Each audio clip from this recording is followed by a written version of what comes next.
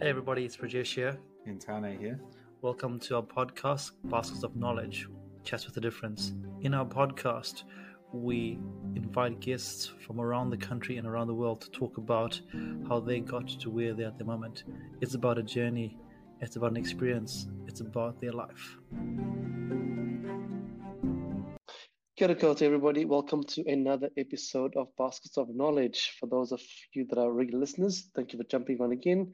For those of you that are first-time listeners, welcome, and hopefully you enjoy our conversation today.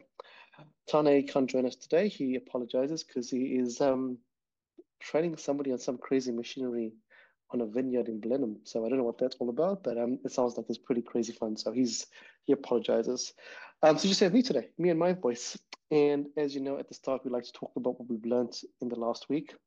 This week has been a pretty special week for myself because I was privileged to go to a number of graduation ceremonies at that time of the year, and just sitting back and reflecting, listening to young people and their journeys as they graduate. When I go to the Māori pre-grads, which are really just beautiful, you get the sense of how study and education is regarded as a privilege for some families, some whānau, and it's a whole family experience, not just a one person journey. And sometimes we forget about that. When you go to university or tertiary, whatever it is, it's not just you, but it's a whole background of community that are there to back you.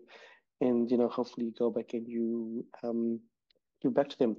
But also, what was really powerful about this week was, for those of you that don't live in New Zealand, there's a bit of a interesting perspective with the government at the moment in terms of their view on te reo Māori and Māori practices, and just listening to these amazing Māori graduates who are just challenging the narrative of the government about why te reo and Māoridom is really a really integral part of New Zealand society. And so it's really beautiful listening to all the reo that was being spoken, all the tikanga. And as someone that is an immigrant to New Zealand, it's really beautiful to think about and reflect about my time and what I should be doing as well in that space there. So yeah, that's my piece of knowledge to put into my basket as I go forward.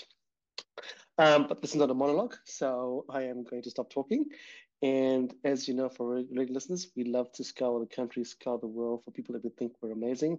And as always, we think everyone is amazing, but we don't get funding for this podcast, so we can't get everyone on here. But the people we get on here, we think are fantastic. And I am really privileged, honored, and excited to invite our podcast guest this week, Anne, who is coming to us from Malaysia. Kia ora, Anne. Welcome to our podcast. Kia ora. Beautiful, man. And do you want to tell our listeners a bit about who you are and where you are at this moment in life? Well, actually, it was really great to hear you speak about graduation because I've recently just come from one myself, just about a month ago. I'm from the UK, so I've been through a couple of moves the past few years, and that's why I'm back in Malaysia at the moment. But I grew up in Malaysia. It's where I'm from, and I did my high school there. I was in Otago to do my 2 degrees in law and arts. And then I stayed on in Wellington to work first as a corporate lawyer and then as a policy advisor for the New Zealand Police before doing my master's, and now embarking on an international-ish career. That's me in a short nutshell. Oh, beautiful. That's a very humble, short nutshell. And we'll start right from the beginning. And so growing up in Malaysia, it is a very crazy, cool, culturally diverse place, but also comes with its pros and cons. But was it like, were you coming from a place where the food is amazing, there's crazy amounts of noise, and there's all this liveliness to Dunedin? Well, I mean, since you mentioned the food, I was going to talk about the food anyway. I've got a one-track mind for food.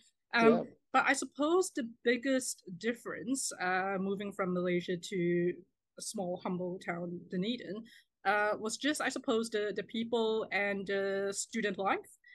In Malaysia, everything's happening at once.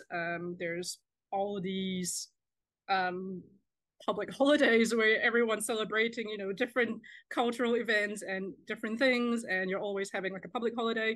And then when you come to Dunedin, it's much smaller, it's more compact, and you have to get used to going to a university. You have to get used to mingling with people who I suppose, never grew up with. And I think I remember being a bit being a bit confused as to what the culture was. I was trying to fit in and I was trying to make friends, and I found it difficult at first. I actually came to Dunedin as a 17-year-old. So Oh I didn't wow. start in Dunedin as a first year student. I started as a foundation in art student at a Oh foundation wow. center, Yeah. which was a little bit, I suppose, unconventional. And I wasn't old enough to really rent yet because I was 17. And so I was staying with a host family, and that helped, to be honest. That helped having some sort of a structure and a sort of a family life to help me ease into the life at Dunedin was great. And then I got to first year, and then I tried to figure out what the students were doing and how it was like to be the cool kids. And I was 18. High school wasn't that far away ago, and I was trying to be cool. And this was back in the day when we still had couch burnings going on. So I remember looking at a burning couch and thinking like, oh, is this Kiwi culture? Yeah. Turned out it wasn't a Otago culture, not really so much of a Kiwi one, but it was a transition, that's for Yeah, sure. that's crazy because I think I came around the same time and I was blown away by when I went to I think a cricket game or rugby game at the Carisbrooke, which is still standing, and there was couches burning. And I was like, this is really strange. Why are people doing this here? You and me both. Yeah, And I started thinking like maybe I should I start burning couches to be cool? And I'm glad I didn't get into any of that. yeah, crazy. But let's go back a little bit. Mhm. Why New Zealand? Why Dunedin? I mean, you as a 17-year-old especially, because as you know, those are your formative ages in your life. Why did your parents decide that, hey, this little place in the middle of nowhere is a good place for you to go to? Well, I think I need to talk about my parents' backgrounds as well, if we talk Sure. about New Zealand as a whole, Yeah. because my mom actually studied in New Zealand in the 80s. Not in Dunedin, though. She studied in Victoria.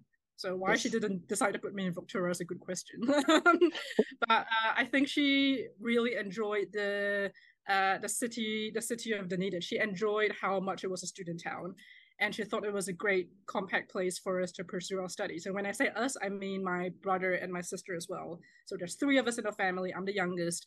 My sister and brother were actually in Dunedin way, way before I was, and my Oh wow. sister was in the medical school. So she was doing great. She, graduated from medicine, and my mom just thought, yeah, that's cool. All three of you can go there. So that was that. Yeah. Oh wow, crazy. So I guess it's a family legacy, to come down to well, study in New Zealand. And I guess Yeah. was it helpful that your sister was here at the time, or had she finished up by that time? She had finished up at that time, and so had my brother, and And so they're like, I see you came later. pretty much by myself. Yeah, I See think you my later. mom. I should probably say that my parents visited a couple of residential colleges, and they really liked it. They liked how close it was to classes, and I think that was the biggest influencing factor for them. They wanted us to be able to get to class and to focus on our studies. And in my parents' words, Auckland has too many distractions. So there you go. Yeah, crazy. And you ended up living at St. Margaret's College, is that correct? Or did you? That's right. Yes. Yeah. Crazy story. Thinking about Malaysia. I had never met a Malaysian in my life before. I grew up in Zimbabwe. I did everything in Zimbabwe, went to university in South Africa with my first degree. And the very, very first person I met when I came to New Zealand was I was waiting in line at the dining hall to get some food. And the two people next to me, I was like, they were speaking this crazy English. And I was like, what is this? Like, ayo, la, la, ayo, la. And I was like, what is going on here? And they were the first people I met when I first got to New Zealand. And they were both from Malaysia. And yeah, we've been friends for the last 20 odd years. So it's pretty crazy how the world comes to university, which is pretty crazy, and I guess the same for you. Hopefully the same for you as you started navigating your coolness and not burning couches. Oh, I mean, to be completely honest, I wouldn't say I made like a really core solid group of friends for the first couple of years of my uni life. Um, Yep. Law was a pretty demanding degree in itself, and my focus was getting into second year. And I don't know how much our listeners know about the process, but it's essentially, uh, they essentially only take like the top 200 students out of 600. I don't know if that's still the case. And I coming from Malaysia and not having been through the New Zealand education system growing up, I was really conscious that maybe I wasn't good enough to enter second year. I had this deep burning fear that somehow I was lacking or inadequate in some way. And so a lot of my energy just went into studying. And so for the first few years, I was not cool. there was nothing. There was nothing conventionally teenage cool about me. I wasn't drinking and I wasn't really partying for the first few years. But that's okay, right? That's what you had a goal when you came here, and as you said, it's pretty challenging to get into law school. Yeah, same thing when I went to university. So my parents were like, "Hey, you gotta knuckle down." So none of that happened in my life as well. No drinking, a bit of partying, but no drinking. And then it's crazy. But and why law? Why you come from Malaysia? Was law something that's Mhm. always been a big part of your to get you going, or did you come to New Zealand and go, actually, wait a minute, law is something I want to investigate? I was really interested in subjects and careers that really utilize language and critical thinking. Yes. Did I grow up wanting to be a lawyer? No. I mean, I grew up not knowing about a lot of things, and everything that has unfolded up until this point has been, quite unanticipated, I would say. I was interested in world politics, and I was interested in what was going on around the world, which was why I did a Bachelor of Arts in Politics. And law was really something that I decided to take a first year paper in. I undertook the degree. I did a first year paper thinking that it would be good general knowledge no matter what I decided to do with it. I I didn't know if I was going to end up entering second year. So I really had no clue what was going to happen. But I found that as I did first year, I really enjoyed the papers. I enjoyed the critical thinking aspect of it. I enjoyed learning about how the world worked and how legal systems influenced it. So I got into second year and I carried through. It wasn't always an easy process. And I can say this out loud now. There was a time where I almost failed an assignment in second year. It was there were some dire times. And I did question myself a couple of times whether finishing was never the question once I entered the program. I was Yes. always going to knuckle down and finish it. But I questioned what I was going to do with it. I questioned where my direction was going. And does that answer your question? Yeah, no, Yeah, that's so. I mean, yeah. it's so true because a lot of us, a lot of young people as well. We start something. We have no idea what we're doing, and when you get into it, you go, right, cool. I'm going to finish this. It's a bit like myself, Yes. and we have very similar parallels. When I did my degree, I had no idea what I was doing. I was just because it seemed to be the right thing to do at that time. And like you, I knew I'd finish my degree, but when I was doing my degree, I was like, what am I going to do with this? Why am I doing this here? And it was really quite challenging and quite confronting because I knew I could finish it, but what's the next stage? And that's a whole different story for another day. But I love the honesty there because second year law school is pretty challenging. I think some people tell me it's the hardest year of law at Otago University. I have some stories and I have some trauma stories which I still remember till this day. I remember being unable to really keep up with lectures. We were having some quite content heavy lectures which required like plenty of reading beforehand, and I couldn't really keep up with the volume that was just getting thrown at us like week by week. And then all at the back of your mind you've just got this pressure, knowing that everything's going to rest on like four big exams at the end of the year, and then you start spiraling. I mean, I was spiraling, Yeah. And then the more I spiraled, the more I struggled. There was a point in time where I think I was about 80 or 90 lectures behind. Oh, That's how wow. bad it was. Yeah, yeah, Yeah. yeah, it was great. I can talk about this freely now, because I've passed the process, but it Yeah. was hard. It was really hard.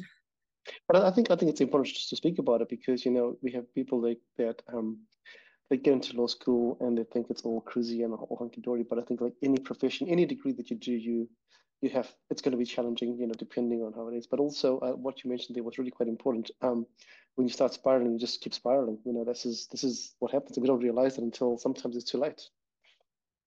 I see lots of young people that when they don't reach out, it's too late. I actually had a Zoom call with a young man yesterday who was meant to finish his degree in now, actually, but he started spiraling and he just went off the wagon and he failed two of his papers, which should have meant he would have finished his degree this year, but he didn't reach out for help. But it's really hard. It's easy for me to say standing on the outside and for you to speak, now, but during that process, it's really quite challenging, isn't it?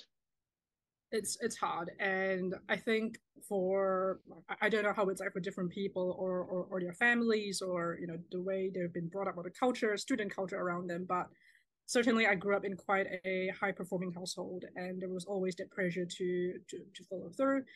And I didn't want to admit to anyone really that I was struggling. I feared that there would be shame in it. I feared that I would be perceived as not good enough, and I always had this burning desire to prove to people that I could do something once I set my mind to it. So there was a sense of pride, but there was also a sense of fear. I fear of being judged. So Yeah, sometimes it's hard to ask for help. it is hard. Human nature makes it really hard, especially like you said before, depending on the construct and the constraints you've been brought up in, where asking for help is sometimes seen as failure, whereas in some cultures, asking for help is amazing. So it's really hard, and everyone, as you said, has a different journey and a different story with that question about asking for help. So, and there's no right or wrong. It's just the way humans are, sadly. Or beautifully. Completely. And but I think if there's one thing that I've learned from all these years, it's that if you don't ask for help, no one's going to give it to you. Yeah, People can't mind read. People don't know what's going on in their life. You need to be able to reach out and ask, and it takes bravery. yeah, It takes courage. It takes bravery. But once you've asked for that help, and once it comes to you, no matter what form it might be, you sit back and you think, God, why didn't I do this earlier? yeah, This would have been so much easier if I just asked. yeah. So you don't know what kind of help can be offered to you as well if you don't ask for it. Yeah, And that itself is a learning process. 100%. And one thing that I have reflected on my last few years is when I speak to young people myself as well, is sometimes you don't have to wait till you're in trouble. You can just ask from day one. You just say, hey, whoever your manager, your supervisor, your boss, that, hey, this is amazing, this is amazing. And then when things get bad and you go, this is really challenging, they go, oh, wait a minute, this is very unusual for Prajesh or for Anne to say this is challenging. I need to come in and, so it's not, don't wait till it's too bad, just start the conversation well before. But again, it's easy to say now as you're much older, but as a young 17-year-old, it's a very different story altogether. You learn as you go. That's right, exactly. Hopefully, fingers crossed. What is life in a college for you, in a residential college? Was that quite a good experience for you, or were you just focused on your studies, so you just head down, get it done? It was a great experience. And it was great to the point where I decided to stay for second year, Yeah, because St. Margaret's allowed that for us at that stage. I don't know if that still is the case. But I enjoyed having an environment where people were around me doing different sorts of activities all the time. I think the only challenge I had being at St. Margaret's was that most of the students there were doing health sciences. And we probably had about 5 or 6 people who were doing first year law. So we had this sort of, pretty tight knit-ish community that struggled together and learned things together. But beyond that, the conversation was always about health sciences. So we did feel a little bit like a minority. But by far and large, it was good. We had formal dinners, so that was nice. We always had access to really cool speakers who came to speak about their lives, and it almost was sort of like a training ground for some of the things we would be doing later, like being able to communicate with people, being able to communicate with people who've had a completely different life experience to you, being able to socialize and network for professional purposes. Those are all things that I felt like I learned a bit more in my first year at St. Margaret's. yes, it's great. It's pretty priceless, right? Living in the colleges as a whole. So the skills that you learn once you go. I don't need to live. I'm just going there for a room and some food, but actually, it's a lot more than that there, which is Oh, I mean that helps. The having someone cook food for you really helps. Yeah, and washing your dishes, right? This is great. yeah, and being 3 minutes away from a lecture theater, great, Yeah, perfect. life is awesome. Mm, So, and let's fast forward. So I mean, yes. you do law, you do your politics as well. You finish up, which would have been a pretty amazing moment for you. Mhm. Um, Now you out in the working world. Did you get a job quite easily, or was it a struggle for you? Um, your first job, I guess. I was doing this thing where I was trying to strategize my future as much as I could. So, Yep. so I decided to see if I could get an internship, which would help me land a graduate job eventually, and that's what I did. And remember how I talked about how I was almost failing law at second year? Yes. That didn't happen. I instead got a letter saying that, oh, you were in the top 20% and you were close to entering honors, but you're not good enough to enter honors yet, but you can apply again next year. And I saw that and I was like, bro, now I got to get into the honors program. I gotta put in so much hard work to get into the honors program because that will help me get an internship. And it sounds rather, it might sound a bit cliche, but that's exactly what I did. I got into the honors program and then really capitalized on that while doing a bunch of volunteer work on the side so that I could get enough skills and experience and academic credentials to get into an internship program with a law firm. So that again was a hectic process because we've got this internship application season where you're just sitting out, churning out like cover letters, and you don't even really know how to write a cover letter because you're in your second year of uni, and no one's telling you how. So I think I sent out about 14 or 15 cover letters in that 1 week, and then I started getting the interviews, and then got accepted into one law firm who was taking on interns. And after that summer, they offered me a graduate, like a graduate law position, legal graduate. I can't even remember what it's called. They offered me one of those graduate positions, and I said, "Hell yeah, that is great. I will take that up." I knew it wasn't something I was going to do for the rest of my life. Yep. But I really needed to start somewhere, and that's where I decided to start. And what's really beautiful there is that you said you strategize. You have to strategize, right? Especially in a professional field. If you're competing with other people, that you go, oh, wait a minute, if I need to get places somewhere, I've got to start volunteering. I've got to start doing the other things that are going to let me just stand up just a little bit. Sometimes it sounds like people go, oh, it's pretty selfish, but it's actually selfless because when you get there, then you can actually make some change later on, which, as we'll talk about in a bit, is what you ended up doing and the stuff and the cool things that you do. So, I mean, again, it's also testament to your hard work as well. Nothing just comes easy. So even though you thought you were failing and being the top 20%, which is really cool, a testament to your hard work. And what is it like? So you finished up in Dunedin and then you moved to Wellington for your law practice. Is that correct? Yes, that's right. And how was that? How was that experience for you? Going from because I always find this funny. Like university trains you for all these things, and then you go to your first job and you go, I know nothing. Yeah, you feel like I knew nothing. I knew nothing. I knew absolutely nothing. I didn't even know how to draft like a proper like work appropriate like professional email. I was constantly second guessing myself.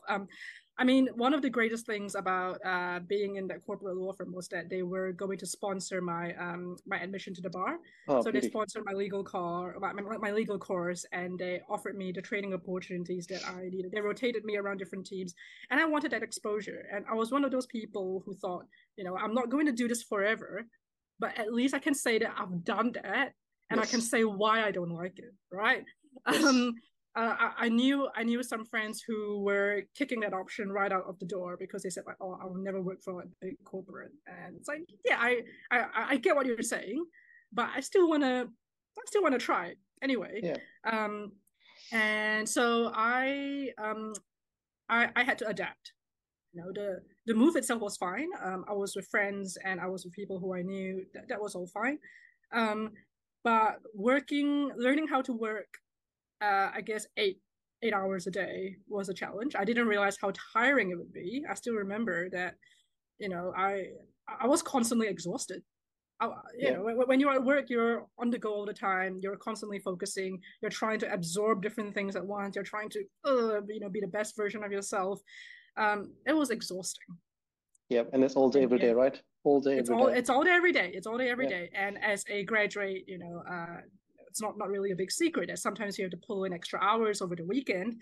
And I had to do that a couple of times. I wouldn't say it was the biggest.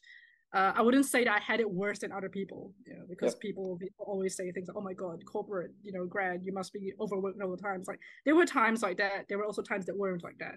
Yeah. But I did that for about 2 years, and then decided to switch. And what is your biggest learning in that time there? So you knew. So I love that because you're like, cool, this is not what I really want to do forever, but I'm here. And I always tell people, like, you can't say no to something you haven't tried.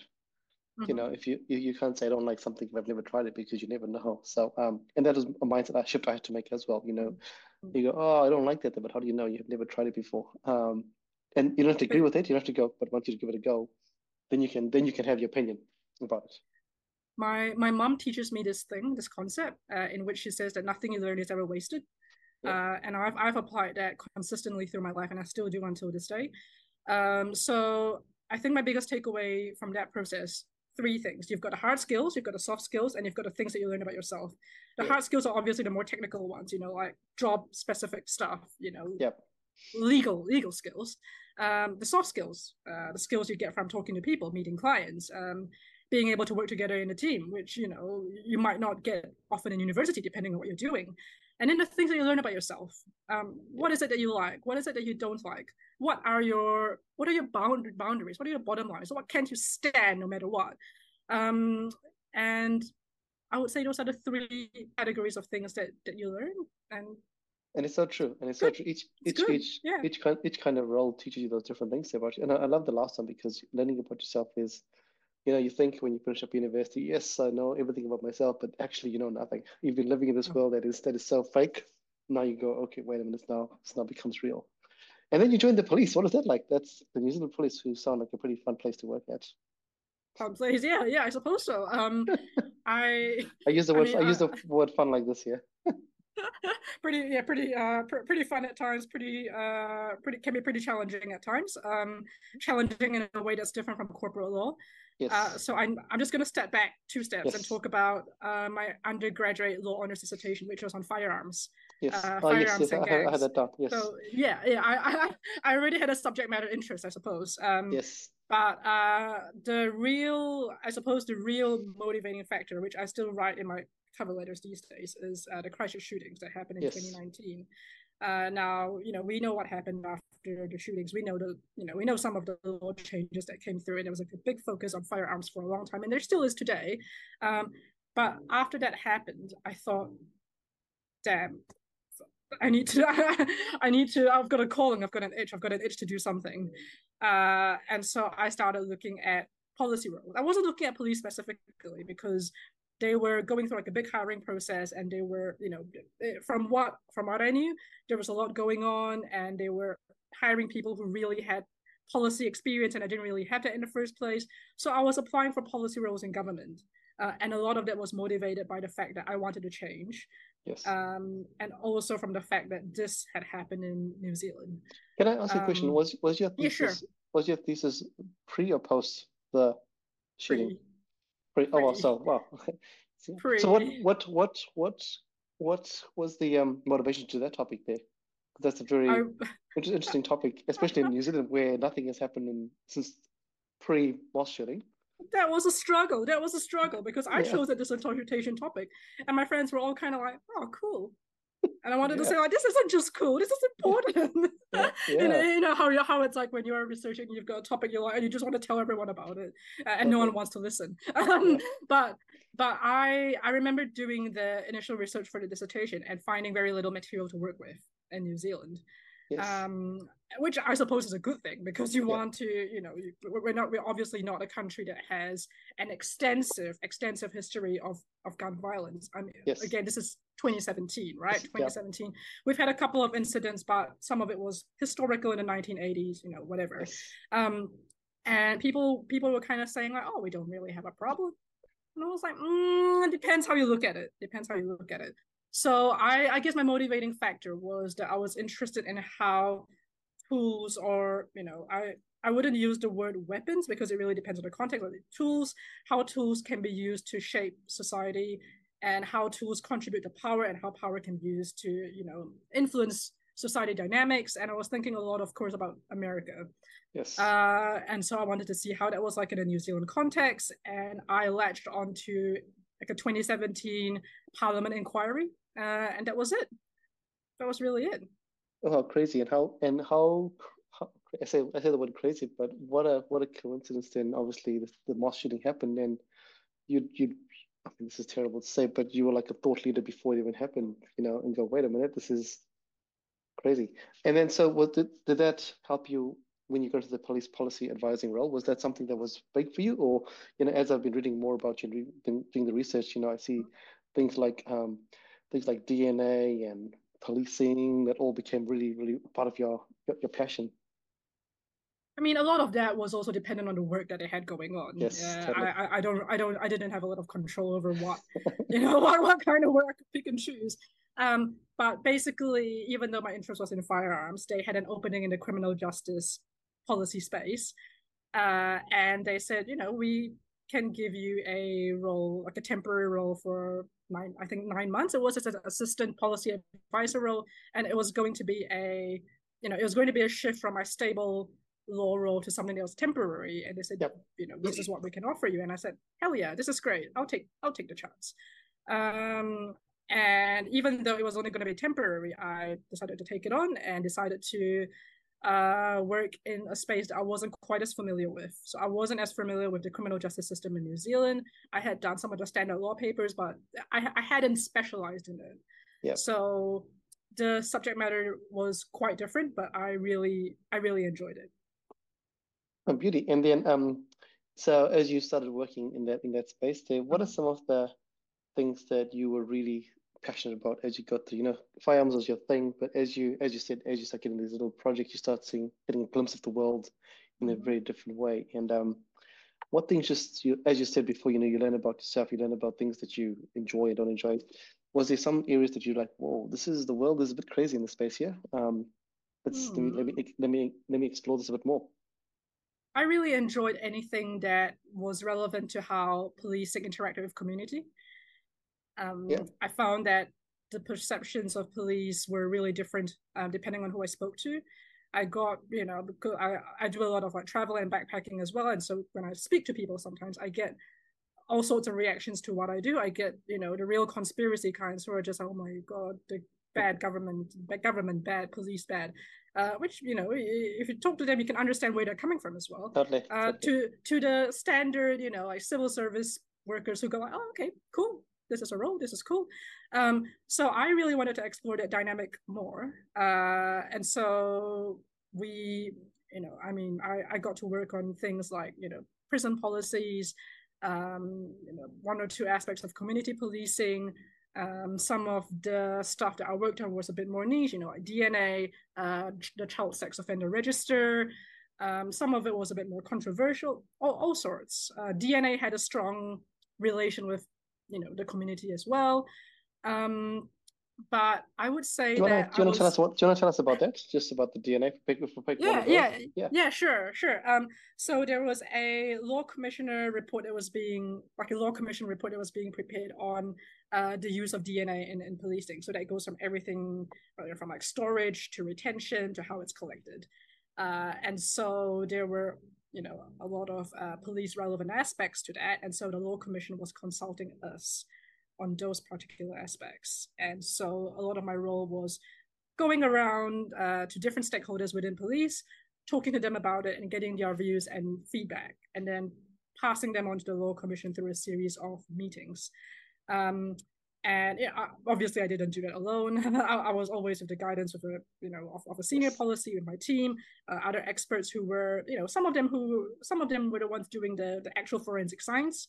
And that was interesting because they had a very science-heavy view of things, and I had a policy view of things, and so we had to talk together and collaborate, and come up with a view that was consistent, in which we could put back to the law commission. And the law commissioner at that time, who was working on the project, was Donna Buckingham, who was at the law faculty when I was a student. So she knew who I was, and I knew who she was. And when we first met, it was like, oh, Donna, So that was great. A very fascinating project.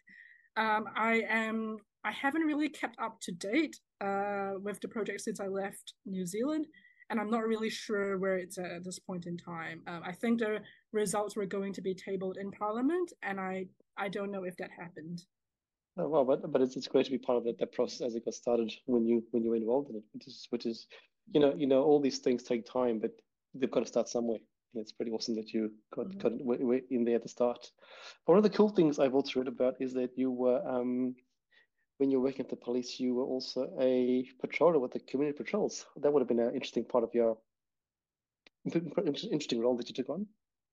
Very, very interesting. And I mean, the main motivation for me doing that was because I felt like I was doing policy in an office without having much engagement on the ground at all.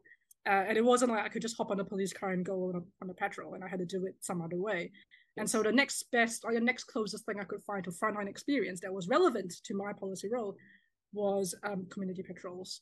The process, I mean, I got in touch and I attended some meetings, and then I fill out some forms, and I had to go through a couple of, like training patrols with the lead guy who was doing it before I could, become like a fully fledged member. It was interesting. There were times where I got a little bit scared. And when I say scared, I don't mean scared of the people. I mean scared of, driving around like some of the, exposed areas in Wellington at night. Sometimes it gets really windy, and we would just be on this huge car, and the wind would be blowing onto us, and the roads are narrow. I was scared about things like that. But we saw a bunch of different things. We saw boy racers. We saw we never saw anything that was too dangerous, I would say. The things we saw were more things that people would consider a nuisance. But it was our role to, like liaise with the police, liaise with the council on anything that needed to be brought to attention. So there was a lot of skills that you could get, which is like operating in real time and having to act under pressure and decision making at that moment. And I think it gave me a bit of perspective as to how it was like to operate on frontline conditions when you have to make like split-second decisions. Yeah, and how long did you do that for? I mean, how often were you on community patrol? Was it every day, every 2 weeks, every? Once a month. Okay. And the reason why I couldn't do it more often was because the patrols ran from 7:30 p.m. to 2 a.m., sometimes to 3 or 4 a.m. Yeah. And I was working full time, and I found it quite tiring if I were to do it a bit too much. So once per month was the minimum. Yes. So I did it once per month and attended their monthly meetings as well. We would share information and collaborate with other patrollers, members from the police. As to how long I did it for, a couple of years. Yep. Like 2. Awesome. I can't really remember. Yeah. Yeah, but and I think as I was reading about you as well, you were recognized by the city council and the police in 2020. That would have been quite nice when they awarded you a certificate of appreciation. It was a fairly straightforward thing. It was just something that was recognizing my volunteer record. Yeah, but it's pretty nice. It's pretty nice, though, right, to get that. Someone to appreciate it. It's nice. It's nice. Yeah. Every time I get discouraged about my life, I look at it just to remind myself that there's something important to my heart which I can hold on to. It was something unexpected. Yeah, it was a volunteer record. It came actually from Camera Base, because Camera Base was something that I was interested in doing before community patrols. Yes. They ended up swapping those roles out for paid roles from the council, so it wasn't a volunteer thing anymore. And so they, I got the certificate of appreciation for that. I don't think I wouldn't say that I did anything magnificent. Didn't solve any cool cases. Wasn't a detective. Well, that's not for you to decide, right? It's the other people. We think you're pretty awesome, and that's the important thing, right? When others think you're pretty awesome. And then you left New Zealand. Well, and then you headed back home. Was that correct? Is that correct? After your time in New Zealand with the police? Yeah. So there was a point in time during COVID I was really struggling as to what I wanted to do next and how I wanted to continue developing. I really, really enjoyed my role in the New Zealand police, but I wanted to see what other people were doing in the world. And I wanted to see how problem solving was carried out in different regions of the world. And so I had this thought. I was like, I'm going to do some further study. And there was another motivation for that. I wanted to eventually see if I could get into international organizations. But for places like the UN, they do ask for a master's degree, some sort of postgraduate qualification. And the postgraduate qualification actually stands for 2 years of work experience. So there was some value in me getting that. And so I started doing a bit of research, and I tossed up whether I wanted to do like a master's of law, or whether I wanted to do something like public policy. And when the statement writing came a lot easier for public policy, I knew that was the one that I should get into. I threw out I threw out 2 applications. I applied for Oxford and I applied for Cambridge. and I got accepted into both. Beautiful. And then I decided to go to Oxford to do my master's, which in itself was, my God, another another whole story that I can get into. And that's what my recent graduation was. It was from my master's at Oxford. Yeah. Yeah, congratulations. That, first of all, well done getting in. Secondly, congratulations on finishing the journey. But maybe a bit of a Thank you. glimpse into the story, the crazy story of that the journey, if you have some time to talk about that. Yeah, sure, of course. I was A lot of it was not glamorous. I Yep. was staying up till really late at night doing my personal statements, and in addition, they wanted like a piece of policy work, some kind of written work, as part of the application, because I wasn't born in New Zealand. I had to do an IELTS English test, which I Oh just thought wow. was an absolute waste of my time and money, but I had to do it anyway. So there were a lot Yeah. of bureaucratic aspects which I couldn't get away from. I had to do all the research, and a lot of that was done during COVID. So I was spending all my days being at home, working from home, and then after work I would have dinner and then go back to my laptop, and that was the time. I was also another big part of my life is running, so I do a lot of running, and I was training for my next big goal of an ultra marathon that was somehow still happening despite the COVID restrictions. And so I was playing off these two roles against each other. I was like, during my ultra marathon training, I would think about applying for these Yeah. unis, and then while I was applying for these unis, I would say, like, okay, I'm just gonna do a run and get it all out afterwards. So I Yeah. was I was really just hanging on for a lot of it. A lot of coffee, a lot of sending things off to people and saying, please, can you just look at this for me? Thank you for your time. And your Yeah. feedback is much appreciated. So there was a lot of that. And then a lot of waiting. Yeah. I can imagine. Bit of a sidetrack. Tell us about the ultra marathon. Mhm. Did you end up doing it? I did. I did. Yeah. It was one that was at Hawke's Bay, Oh yeah. 52 kilometers. Oh, Yeah. beautiful. And how did you feel when you accomplished it? Pretty damn tired because it took almost a whole day. I'm seeing I the word, couldn't. I'm seeing the word tired appear quite a bit here, Anne, in this Yeah. conversation. Yeah, yeah. It's oh man, the tiredness is the theme of, it's the theme of I wish it wouldn't always have to be that way, but there was tiredness from physical exhaustion, but also just like emotional Mental, exhaustion, 100%. and I think that was a pretty common experience for everyone during COVID. I And can imagine. Yeah. yeah, but That's right. the ultra marathon. So I started running, and after I did my first marathon in Rotorua in 2020, October 2020, I said, oh, you know what I can do? I can go to an ultra marathon. Um, Just the personally, training was more exhausting than the actual race, I would say. 100%.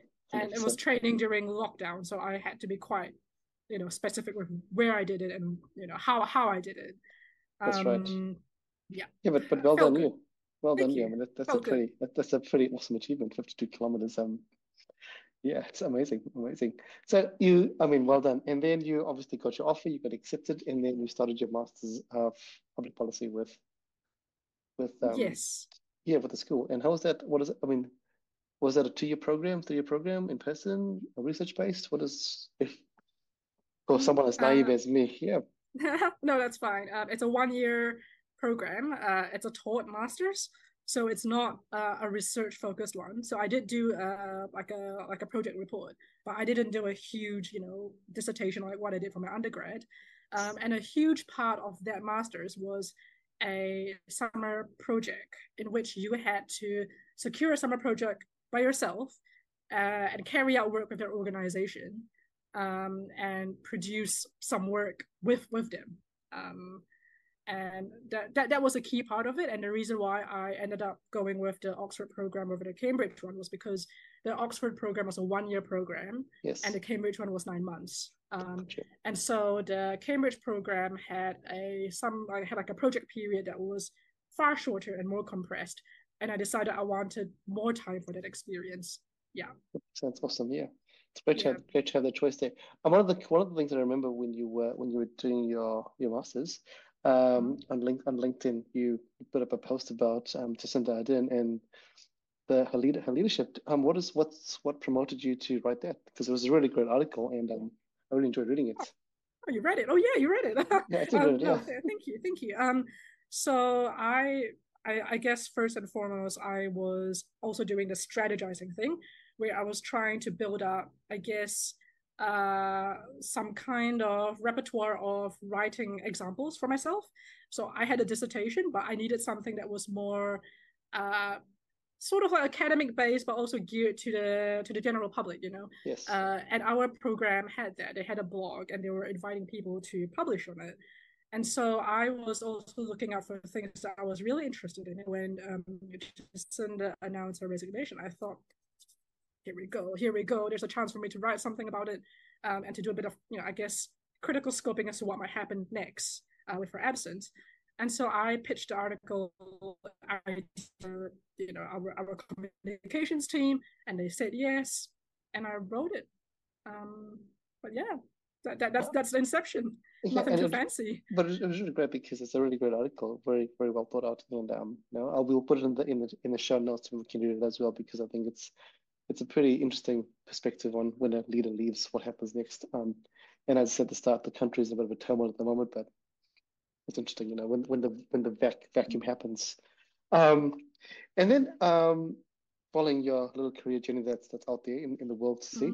Um, the anti-corruption team, tell us about that, the internship with that. What is that like in Thailand, right? Oh my, I was just trying to think of the words to describe it because I mean that itself was pretty recent, so I feel like I'm still processing it almost. I loved it. Yeah. I think if you want my blatant honesty, I loved it. And the unfortunate part of it was that United Nations internships are unpaid. Yep. And that's not just for my organization, the UN Office on Drugs and Crime. It was the same for a lot of other UN entities, and that's a huge structural problem that needs to be fixed because you gotta pay your interns. You know, you do, you know. But you know, I wanted the experience, and I was able to. I'm going to be honest. I was able to get by with financial assistance from family, but if I hadn't had that, I wouldn't have been able to do it.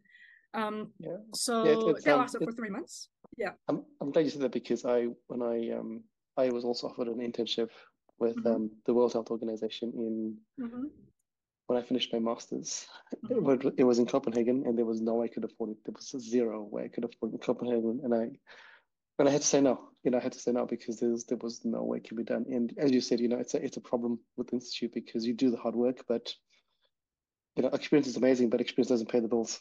It doesn't pay the bills. Yeah. I think there's a saying where it's like do the mahi, get the treats. But in this case, there was no treats. It was just it was mahi, straight up mahi. And you pay for the treats, right? As well. You do. I mean, the fortunate thing was that I was in Thailand, where the cost of living was much lower compared to cities like Paris or Copenhagen. You were saying Copenhagen, but I had friends who were in Paris and who really struggled, or people who were, you know, in different parts of Europe. You know, I had classmates who were going to Rwanda, and even the flight tickets themselves cost a bomb. You know. Yeah. So I was grateful to be in Thailand, and I was working with someone. Her name is Annika, and she was also an alumni of the school, and that's how we got in touch in the first place. I started out by sent out an email, and that's how I started getting in touch with her. I was sending out emails left, right, and center anyway, just seeing what would happen from that. But it was a fantastic experience. I got to do a lot of writing on issues that I cared about. I got to work on countries that I never dreamt of, that dreamt that I'll be working on. So I got to work on, Papua New Guinea and Timor-Leste, Mongolia. It was awesome. It was just like a great overview of what was going on anti-corruption work in that space. And I'm actually continuing with that. I haven't updated it on LinkedIn yet because I'm in an awkward space where I'm waiting for like the contract the formal, yeah. Start. Yeah. But I'm coming on as a consultant with them. Awesome. Yeah. So that's turned out well. Thank you. Congratulations. Thank you. Yeah, and I think anti-corruption is must be so crazy for you to see because the world is here and then there's a world behind it as well, and you would be seeing the behind the scenes and how the world operates. Very much so, and I think the UN kind of operates as a mono. It can operate as like a monolith entity from other people's views, and often you don't have the chance to see what goes on, behind the scenes, as you say. And it's all people, like they're normal people like you and I, just doing their work and talking to people. So yeah. And what is life in Thailand like? I mean, that would be pretty fun as well. It was amazing. It was amazing. I really enjoyed, I guess, coming back to Southeast Asia again. Yes. The weather was fantastic. Yeah. After being in the UK winter for months, the food was fantastic. The cost of living was also a big bonus. I loved it. I got involved in, I did 2 half marathons while I was there. Oh, wow. I stayed in hostels, to save on living costs. I was doing what I could to make it work for myself. I networked a bit. I reached out to people. I reached out to people on LinkedIn who were in Thailand and who had like New Zealand connections. So I reached out to people at the New Zealand embassy. I discovered that a colleague from New Zealand police was in Thailand, and he was someone who I used to work with. So I met up with them. I was doing a lot of things apart from just going to the UN building and working. And I think that's a key thing that's come through this whole conversation is the networking, and you have to leverage your network, right? And you have to go, okay, cool, I have to do this because the world is a small place if you make it small, but it's also a big place if you make it big. But once you network, that bigness becomes really, really small. So why not, right? Why not just use the power of LinkedIn and networking? Absolutely. The worst thing someone says no, right? I don't want to see you, Anne. Get away. That's the worst they could say. The worst that someone could say is no. I can't help you. Oh, yeah. And absolutely. And I think you do need a bit of a thick skin to absorb all of that. And you can't view it as rejection. You can't take it personally.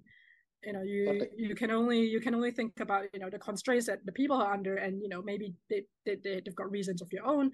They've got their own positions to be in, but you just have to give it a go. Totally. And now you're back. The worst is a no or a no response, and that's about it. And I've had plenty of no responses in the past. Exactly. I think that's important to remember, because it all sounds like everything's hunky dory, but hey, we don't talk about those no's. We don't talk about those hard times where you just get no response or rejection, and it's just part of life. And whatever will happen if you just keep persevering, as long as you don't quit, right? The one thing I would say is that every rejection always feels fresh. Yeah. And so, I might talk a lot about this mindset that I have, but I mean, I'm gonna be real. When a rejection comes, it still hurts. It hurts it hurts like day one. Yeah. And over time, it reduces and it lessens, and then you get the strength to try again for something else. But it's okay to feel upset about it. It's okay to feel pessimistic. For a while, I think the more important skill is being able to get back up and trying again. That's right, which is the hard bit, right? That's the hard bit, or the more challenging bit. And as if I said to you when you were 17 years old, hey, Anne, you're 17 now, in 10 years' time, you will be back in Malaysia, but during that time, you would have worked for the police, done a corporate lawyer job, got a master's from Oxford University, done an anti-corruption team, done all these other cool things here. What would you have said to that 17-year-old if I said that to you? That's completely normal. We've been speaking for almost an hour. Can you believe that? When we first started, we're not going to talk for an hour, but we've done that really well. I mean, there's so much we can delve into, so much we can talk into. I mean, there's your life experiences are pretty amazing. But I think for me, what's really stood out is that you've planned things out, and not that it's always worked out, but it's given you some ideas, but the networking. But Anne, I'm just going to round off the podcast because I know it's a lunchtime there for you in Malaysia as well. It's 1 p.m. Our podcast is called Baskets of Knowledge, and every week we ask our guests one question, and it's the same question. And our question for you is, what piece of knowledge would you like us to put into our basket of knowledge, given your experiences? And that could be anything from professional life, personal life, your growth, anything. And you can have two, and you can have two. We'll give you two lessons to put a basket of knowledge. The question about the knowledge that I want to pass on to the basket. Pass on. Yes. I think my my advice is to dream big, but be realistic about how you want to go about achieving it.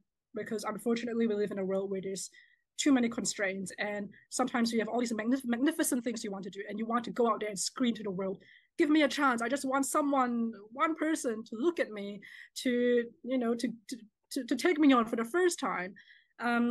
And that's not going to happen until you invest some time into thinking about how you're going to go about it. And look, you might be in a position where you might have more resources than others. You might be in a fortunate position where you might already know someone, or you've got a parent or a friend who can refer you to all these resources. But for a lot of us, we do have to start from scratch with no connections, no nothing. And it's a step-by-step process. But from those steps, you can figure out where you want to be. And that's my biggest takeaway from the past 10 years of my life. I love that, we hear about this all the time, that you dream big, but break it right down to that first step. And one favorite thing that I like to have is every step is a first step. Every time you take a step, it's the first step. We always talk about that. Every step is a first step, which is really beautiful. It's when, like I said before, when you choose not to take that step, that you're not going anywhere. So that's a fantastic learning. Dream big, but also be realistic. Beautiful. And any last few words before we round off the podcast? Anything that you'd like to add that I might have missed in your amazing story so far? I think another thing that I was just going to add is that, I talk a lot about what I've done, but I wouldn't have been able to be here without the support of people around me. I wouldn't have been able to be here without the people who have done referrals for me, who have written me letters of recommendations, who have believed in me. My parents. I mean, I couldn't have done half the things that I'm doing now without them. Without their, I guess, their persistent encouragement, even though it was a little strict when I was growing up, or my friends, or the people who I don't know, stood up and believed, stood up for me, believed in me. I have been helped along in so many different ways that I can't even express. And I would say pay it forward. When someone expresses the kind of help, when someone helps you, when they've given you some form of kindness, pay it forward, because you don't know what kind of difference you can make in someone else's life. Really, it might be small for you.